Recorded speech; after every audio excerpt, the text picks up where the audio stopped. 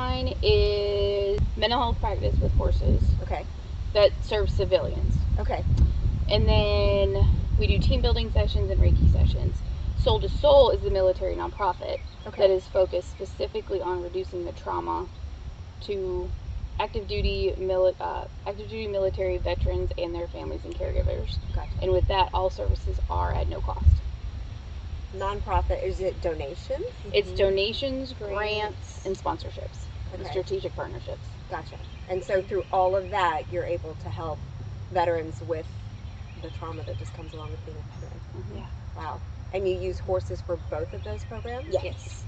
Wow. And where are you guys located? In Mooresville. In Mooresville. Okay. Both. Now is Willow, is it the same place? They're just two different names because one is for One's a nonprofit. business, one's the nonprofit. Yeah. Okay. Gotcha. Okay. But So one's civilians and one's military. Okay. Same program though. Same concept. Okay. Two different entities. What is the concept? Mental health with ground-based mental health counseling with horses. So I'm a disaster. I've had this trauma in my life or whatever. I had a crappy upbringing or whatever is going on with me. Instead of going to Susie Q's therapist that's going to write me a prescription, I can come to y'all and work with horses and work through that trauma. Yes. Correct. Yep. Yeah. So your office is the farm. is 40 acres. Your therapist are 2 people, 16 horses, 4 llamas, dogs, cats, chickens, hawks, and whoever else decides to enter into the space. And are you one of the therapists? I'm the equine specialist. You are the equine specialist. Are you one of the therapists? I am.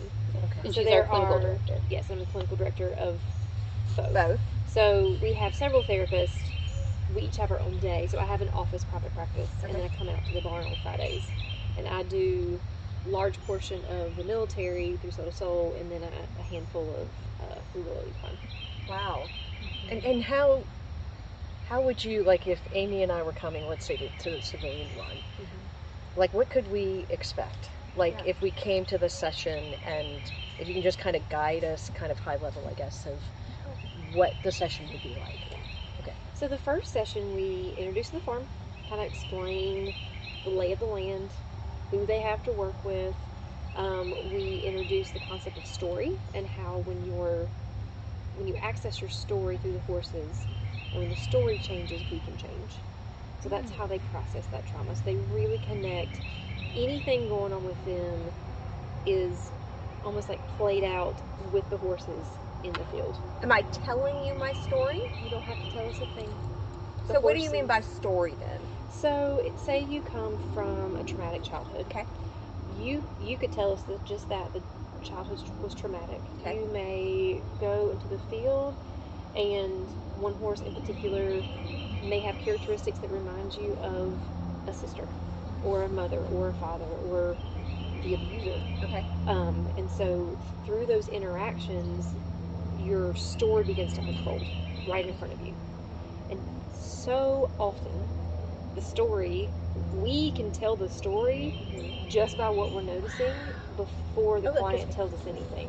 Wow. So I don't ask for a lot of information from Maria. Okay. So people can either call me directly or they call the therapist. And 9 times out of 10, I don't ask much about the client. Most of the time, I can lay out their entire story or a significant part of their story by simply watching my horses. Yep.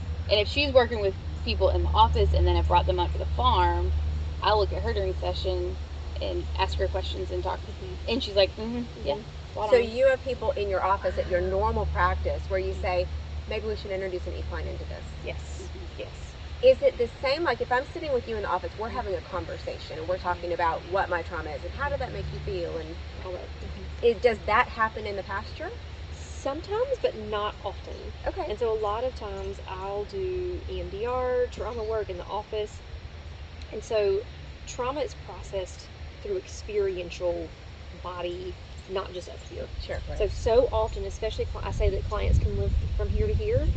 And if I have clients who live here to here who have a really difficult time accessing their bodily emotions and experience, that's when, I mean, anybody can use equine or horses with mental health. Sure. Anybody can. But particularly those that feel stuck, like, okay, it's time to go out to the barn.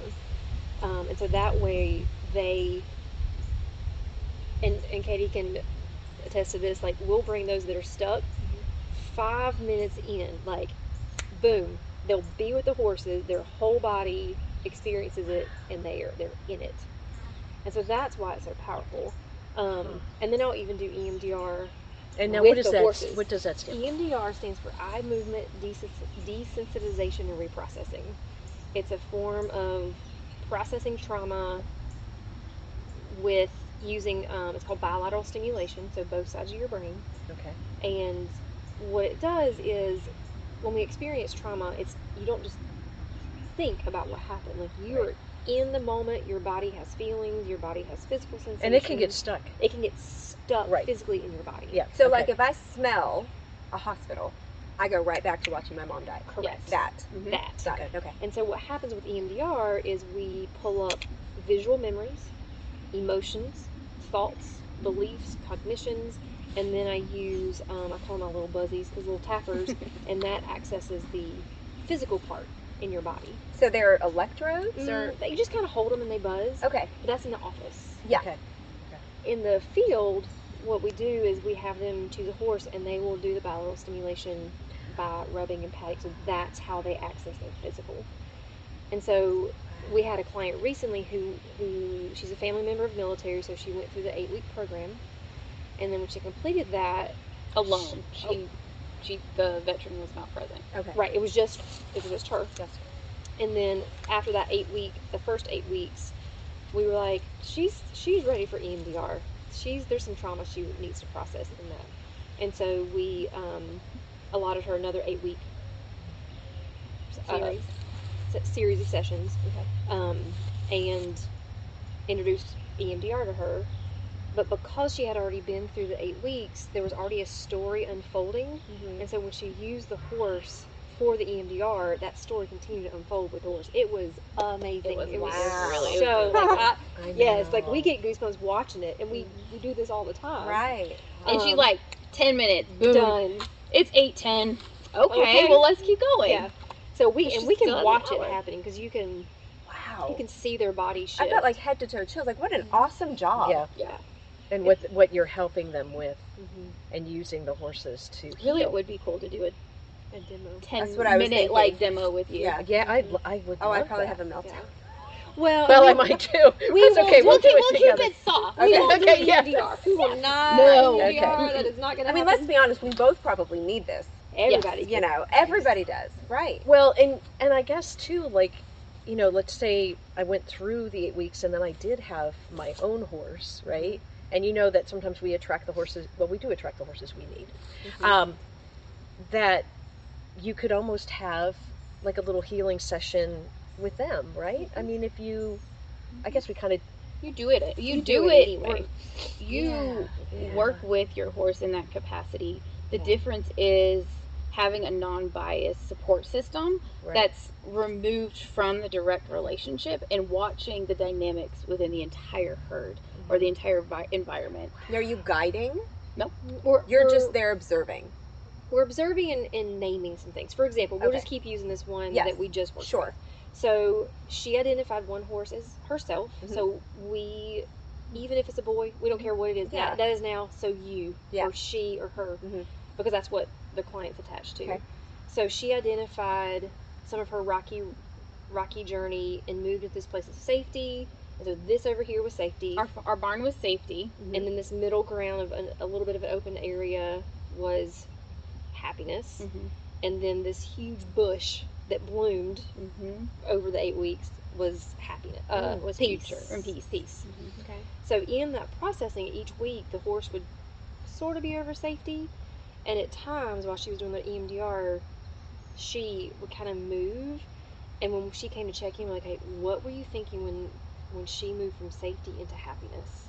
From point A to point B. Right. Okay. So in that, we're naming that the horse moved from peace to or safety to happiness, and then she's like, that's in my mind when I realize that I am safe and I can do something different, and I like so the Okay. horse movement and behavior connects to what's going on, Okay. and we just name it. Sure. Very clean language. So all the language that we're using is clean in the sense where it's not our judgment, it's Mhm. not emotions, it's physical movements of the horses. So like we've got one horse over here, Mhm. we have 2 horses in the middle, we have 3 horses. No, I think there's one more horse down Yep. there. That's a Yeah, mule. there's one. The mule. So then there's one horse that looks different standing in a corner farthest away. Okay. What is it about this 1, 2, 3, and far away? Okay. So you name those things. Like this is community, and that's Well, no, safety. I would. I am. I would say here's the label. So for you guys, Yeah. What is this? What is the significance of 1 horse, Right. 2 horses, 3 horses, and then far off Wow. something different in the corner? And then I'm saying when I feel alone, when I'm with my friends, when I'm out with a group, and when I'm totally depressed. I'm saying that. Yes, So it's you whatever name all your of it. Okay. whatever your truth is in your heart. Gotcha. Okay. And then you could name something. So with friends have heads down, facing in together, Mhm.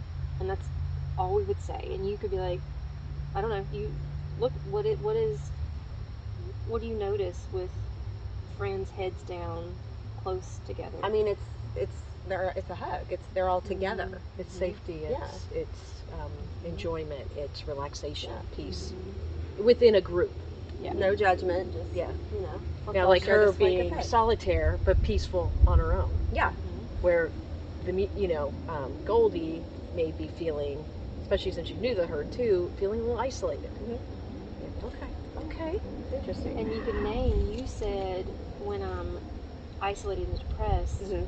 What is over there in isolation and depression? Oh, well, shut. We don't have enough time.